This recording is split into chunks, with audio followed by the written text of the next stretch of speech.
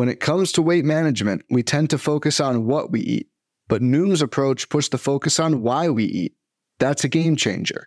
Noom uses science and personalization to help you manage your weight for the long term.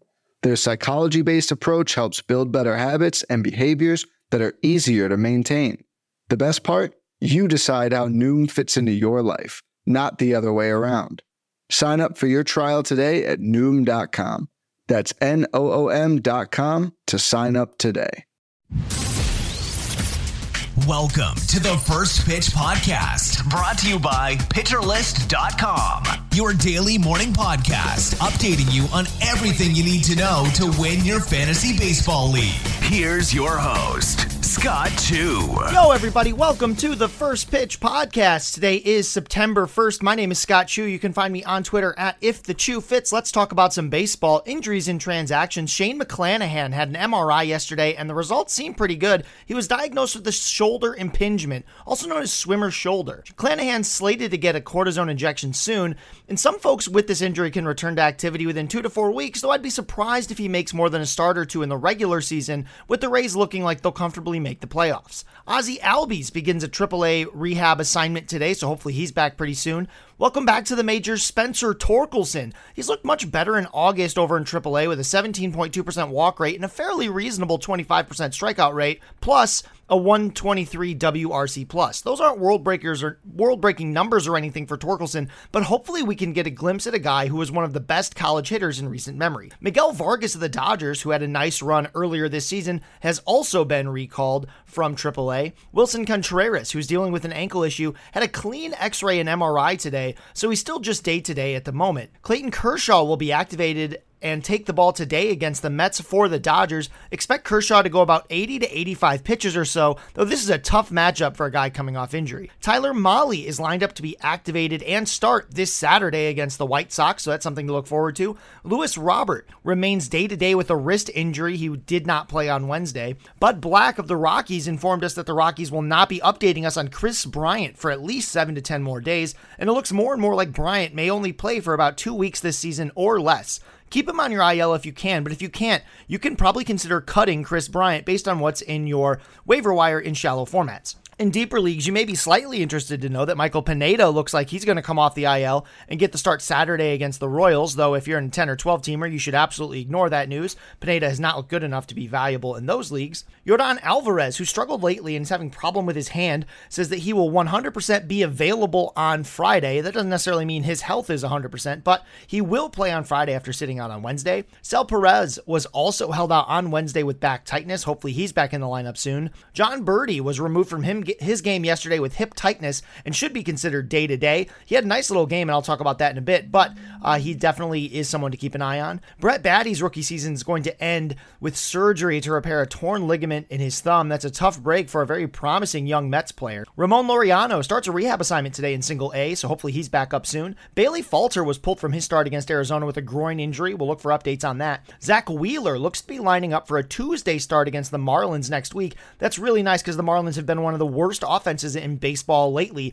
so that could be a really nice start for Wheeler to come back. Brandon Lau, who's been really frustrating for fantasy owners, hit the IL with a deep bruise on his tricep. If nothing else, that makes it easier to roster him because you can either cut him or put him on your IL. Either way, I think that's the right move. Matt Boyd is also going to be activated from the IL today, but I should note that he is not getting the start. He's going to be moving into a relief role, and he actually gets activated against his former team, the Tigers. And then finally, the mustachio Daniel Mengden gets the start today against the White Sox for the Royals. It's not of much fantasy relevance, but you should note that Daniel Mengden might have the best mustache in baseball. So if you want to know what that looks like, go ahead and look up Daniel Mengden. I'm a big fan of that mustache, even if his body of work in the major leagues has not been overly exciting. And now for the hitting action from yesterday, let's start with Xander Bogaerts. He went 2 for 4 with a double, a home run, 5 RBI, a walk, and a stolen base. Just a monster game for him. This performance gives Bogaerts 4 consecutive multi-hit games, and he's also got multiple hits in 6 of his last 7. Power's been noticeably absent from the veteran shortstop's numbers this season, but 3 home runs and in the last 10 days for Xander gives us hope that this power outage from him is behind us and that he can be the Xander we know and love going forward. Brandon Marsh of the Phillies, he went 3 for 6 with a triple, 2 runs scored, and 3 RBI. And after being activated off the IL a few days ago, Marsh has really taken advantage of Diamondback pitching with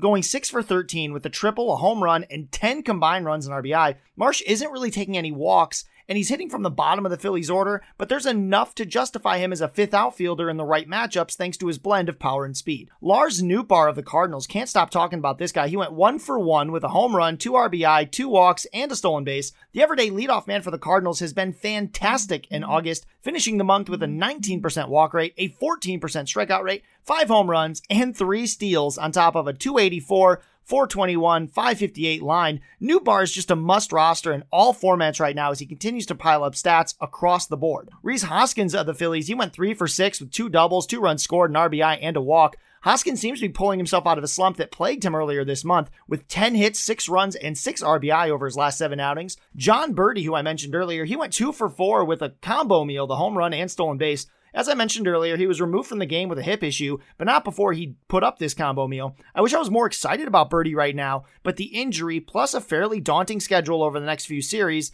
on a team that struggled to hit at all over the last few weeks really put some cold water on Berti's outlook. Bryce Harper went 3 for 4 with 2 runs scored, an RBI, and 2 walks, and simply put, a healthy Harper is an elite Harper, so this has been great to see. Eugenio Suarez of the Mariners, he went 2 for 4 with a home run and 2 RBI. A former Tiger actually at one point traded for Alfredo Simon, which continues to bite the Tigers every time I think about it. The strikeouts are always going to bug you with Suarez, but 6 home runs over his last 12 games should take some of the sting off those strikeouts. He's all but certain to once again clear 30 home runs, something Suarez has done in each of the last 3 full seasons, though he hit 15 in the 60 games in 2020, and he probably would have cleared 30 that season as well. Shohei Ohtani went 1 for 4 with a home run and 3 RBI, and that gives him back-to-back 30 home run seasons because Ohtani's just the greatest, and that's something people are going to have to accept. Alejandro Kirk of the Blue Jays, he went 1 for 4 with a home run and 3 RBI. This was Kirk's first home run since July 26th, and his first 3 RBI game since June 26th. The power has basically been out for over a month, and while I understand if you want to hold on to Kirk due to the upside, those in 10-team single-catcher leagues should probably already be moving on to streaming catchers like even Travis d'Arnaud because of the good matchups he's seeing recently, or something else if the matchups are better because Kirk simply hasn't been the kind of guy you want. Alec Bohm of the Phillies went 2 for 6 with 3 runs scored, an RBI, and a walk. Bohm's really morphed into this high-contact, low-power bat, but when he's hot, he is viable in all formats, and over his last 10 games, he's hitting .349, so definitely a ratios guy you want to keep your eye on. JD Martinez of the Red Sox went 2 for 5 with a home run, and after going a month and a half without a home run, he now has 2 in his last 4 games. I just dropped him considerably on the hitter list due to the lack of production, but JD is finally starting to show signs of life over the last 2 weeks in terms of just getting balls in play or over the fence. Keston Hiura of the Brewers went 2 for 5 with a double, 2 runs scored, and an RBI, and perhaps we should think of Hiura as a Eugenio Suarez light. He strikes out a ton, but he's hitting .281 with 4 home runs and 15 combined runs and RBI over his last 9 games while hitting in the middle of that Brewers lineup. The Brew Crew has a super soft schedule on the horizon, including a trip to Coors next week, so he's as good as power streamer as anybody. And Trevor Story of the Red Sox went 3 for 5 with a double and stolen base. This was already Story's second 3-hit game and second stolen base since returning to the lineup on the 27th, so about 4 games. So we might be looking at the start of another Story hot streak. If you remember earlier this season, he was the hottest guy on the planet for about 2 or 3 weeks. If you've been hesitant to get Story back in your lineups due to some of the struggles he's had, you need to get him in there right now. Starting pitching performances from yesterday, Kyle Wright of Atlanta, he went against the road Rockies. He got the win on 7 innings pitched, no earned runs, 5 hits, 2 walks, and 6 strikeouts. Everything continues to click for Wright. Finally, it was a long journey from being a top 30 prospect to an afterthought, and then finally to an ace, but here we are. Lance Lynn of the White Sox went against the Royals and dominated. He got the win on 7 innings pitched, 1 earned run, 4 hits, no walks, and 8 strikeouts. It's all coming together again for Lynn, just in time to take advantage of a rather soft schedule as the White Sox have the rest of the way. In the near future, Lance Lynn gets his next 2 starts on the West Coast, first against the Mariners, who are a little tough, and then against the A's, who are decidedly not tough. Freddie Peralta of the Brewers went against the Pirates. He got a no decision on 5 innings pitched, 1 earned run, 2 hits, no walks, only 3 strikeouts though, 74 pitches. This is a decent line. We all knew the floor would be high against these Pirates, but the command for Freddie Peralta is still just not there, and it makes him tough to trust in tougher matchups, like his trip to Coors that's up next week. Tyler Anderson of the Dodgers went against the Mets, and the magic continued. He got the loss, but he had 7 innings pitched, 2 earned runs, 8 hits, no walks, 3 strikeouts, and just honestly, don't think too hard about it, because Anderson's season doesn't make a whole lot of sense. It does make sense to start Anderson next week, though, against a beaten-up Giants team that he should be able to take advantage of. Patrick Sandoval of the Angels went against the Yankees and got a surprise win here on 7 innings pitched, 2 earned runs, 3 hits, 2 walks, and 7 strikeouts. Only 82 pitches to get through those 7 innings. It was an excellent, efficient start against the Yankees team that can still punish pitchers at times. Sandoval gets the Tigers next, who he absolutely dominated a few weeks ago, so get excited about that. Christian Javier of the Astros went against the Rangers. He got the win on 5 innings pitched, 3 earned runs, 4 hits, 3 walks, 7 strikeouts, and 96 pitches. So not so efficient, not a perfect start, and definitely not maybe the whip you were quite hoping for. But Javier gets a rematch in Houston next week, and his fastball is still just a really nasty pitch that's hard to hit. So I kind of like him anytime he's got to start, especially against a team like Texas, who, while they've been hot lately, isn't overly overpowering. Joe Musgrove of the Padres went against the Giants. He got the win on 6.2 innings pitched, 3 earned runs, 3 hits, 2 walks, and 11 strikeouts. He is firing on all cylinders right now. The slider looks great, and he gets the Diamondbacks next, so that should be a great start for him. Anibal Sanchez did some weird stuff. For the Nats, he went against Oakland, got the win on 7 innings pitched, 1 earned run, 3 hits, 3 walks, and 4 strikeouts, 95 pitches. But honestly, Anibal got away with a lot of stuff that he probably shouldn't have, and had it been against even a mediocre offense, Anibal likely would have had a worse line. He gets the Cardinals next, who are the hottest offense in baseball, so absolutely no thank you. He should go back to the wire if you picked him up for this one. Jose Quintana of the Cardinals went against the Reds. He got a no decision on 4.2 innings pitched, 2 earned runs, 7 hits, 1 walk, 1 strikeout. On the bright side, though, Quintana gets the Nats next and should be at least good for a win, as those Cardinals take on the previously mentioned Anibal Sanchez. So you can keep him there for the win, but maybe the rest of the stuff isn't quite so magical as it was earlier this season. And then, of course, Jacob deGrom went against the Dodgers. He got the win, 7 innings pitched, 1 earned run, 3 hits, 1 walk, 9 strikeouts, because there is no bad matchup for Jacob deGrom. He should be started every single time. That's an easy one. And then Garrett Cole had a decent start. He got the loss against the Angels, but he still went 7 innings pitched with 2 earned runs, 6 hits, 1 walk, 4 strikeouts. And look, the strikeouts weren't really there, but who cares? At least it was a good whip and ERA from a guy who struggled a bit this season. Although I say struggle, he still got a 3.23 ERA. So this is still a high-level pitcher. It's just been a little less consistent, and this is a pretty decent start, all things considered. On the relief pitching side, each of the last 3 saves for Boston have gone to a different guy, and this time it was Matt Barnes. But quite frankly, this team is not good enough to support a 3-man closer committee for fantasy purposes, so you can probably look elsewhere in 10 or 12 team leagues, like Jimmy Herget, who got his 3rd save of the week, and the low arm slot slinger is locked in as the Angels closer. He's worth adding everywhere. I like watching him pitch because I like guys with weird deliveries, and he's got one, and also because he's locked in as a closer for a team that can win some games. I've also got no idea why Rowan Wick is still in the closer mix for the Cubs, but he picked up the save yesterday. I prefer Brandon Hughes if you have to pick one, but I'd also remind you that in 10 or 12 teamers, you probably don't have to pick one and should really be focusing on more sure things like a Jimmy Herget. And then Josh Hader got himself a save, and good for him. It's his only August save so far, and he's tough for anyone in a playoff situation to hold on to, but at least it's some positive news for Josh Hader, who's having just a really rough summer, both personally and professional. Before we look at the action for for today, we're going to take a quick break, and we'll be back right after this.